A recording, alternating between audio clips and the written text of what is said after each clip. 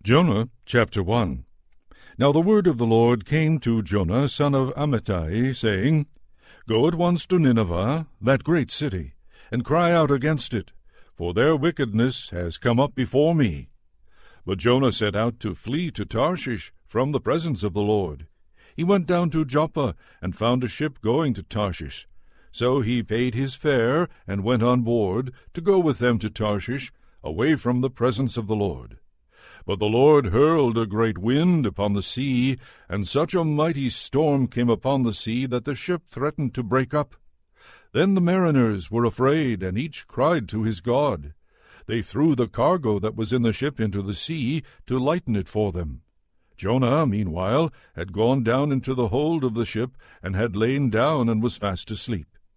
The captain came and said to him, What are you doing sound asleep?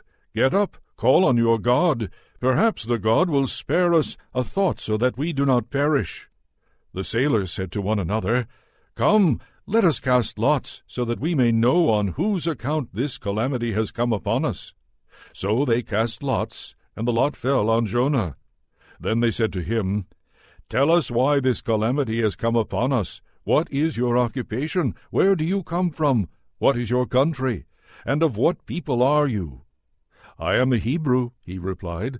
I worship the Lord, the God of heaven, who made the sea and the dry land. Then the men were even more afraid, and said to him, What is this that you have done? For the men knew that he was fleeing from the presence of the Lord, because he had told them so. Then they said to him, What shall we do to you, that the sea may quiet down for us? For the sea was growing more and more tempestuous. He said to them, Pick me up and throw me into the sea, then the sea will quiet down for you, for I know it is because of me that this great storm has come upon you. Nevertheless the men rowed hard to bring the ship back to land, but they could not, for the sea grew more and more stormy against them. Then they cried out to the Lord, Please, O Lord, we pray, do not let us perish on account of this man's life. Do not make us guilty of innocent blood, for you, O Lord, have done as it pleased you. So they picked Jonah up and threw him into the sea, and the sea ceased from its raging. Then the men feared the Lord even more, and they offered a sacrifice to the Lord and made vows. But the Lord provided a large fish to swallow up Jonah, and Jonah was in the belly of the fish 3 days and 3 nights. Jonah chapter 2. Then Jonah prayed to the Lord his God from the belly of the fish, saying, I called to the Lord out of my distress, and he answered me. Out of the belly of Sheol I cried, and you heard my voice. You cast me into the deep, into the heart of the seas, and the flood surrounded me. All your waves and your billows passed over me. Then I said, I am driven away from your sight. How shall I look again upon your holy temple? The waters closed in over me, the deep surrounded me, weeds were wrapped around my head at the roots of the mountains. I went down to the land whose bars closed upon me forever, yet you brought up my life from the pit, O Lord my God. As my life was ebbing away, I remembered the Lord, and my prayer came to you, into your holy temple. Those who worship vain idols forsake their true loyalty, but I with the voice of thanksgiving will sacrifice to you. What I have vowed I will pay. Deliverance belongs to the Lord. Then the Lord spoke to the fish, and it spewed Jonah out upon the dry land. Jonah chapter 3. The word of the Lord came to Jonah a second time, saying, Get up, go to Nineveh, that great city, and proclaim to it the message that I tell you. So Jonah set out and went to Nineveh, according to the word of the Lord. Now Nineveh was an exceedingly large city, a 3 days' walk across. Jonah began to go into the city, going a day's walk, and he cried out, 40 days more, and Nineveh shall be overthrown. And the people of Nineveh believed God. They proclaimed a fast, and every one, great and small, put on sackcloth.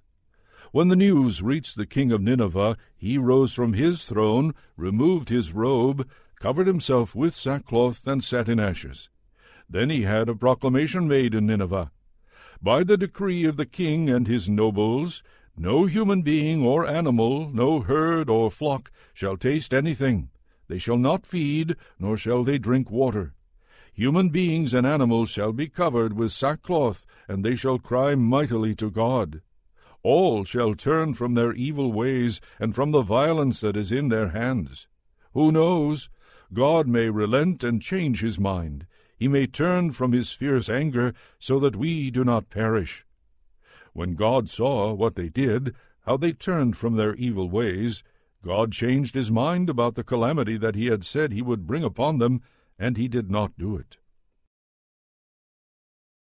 Jonah chapter 4. But this was very displeasing to Jonah, and he became angry. He prayed to the Lord and said, O Lord, is not this what I said while I was still in my own country? That is why I fled to Tarshish at the beginning, for I knew that you are a gracious God and merciful, slow to anger and abounding in steadfast love, and ready to relent from punishing. And now, O Lord, please take my life from me, for it is better for me to die than to live. And the Lord said, Is it right for you to be angry? Then Jonah went out of the city and sat down east of the city, and made a booth for himself there. He sat under it in the shade, waiting to see what would become of the city.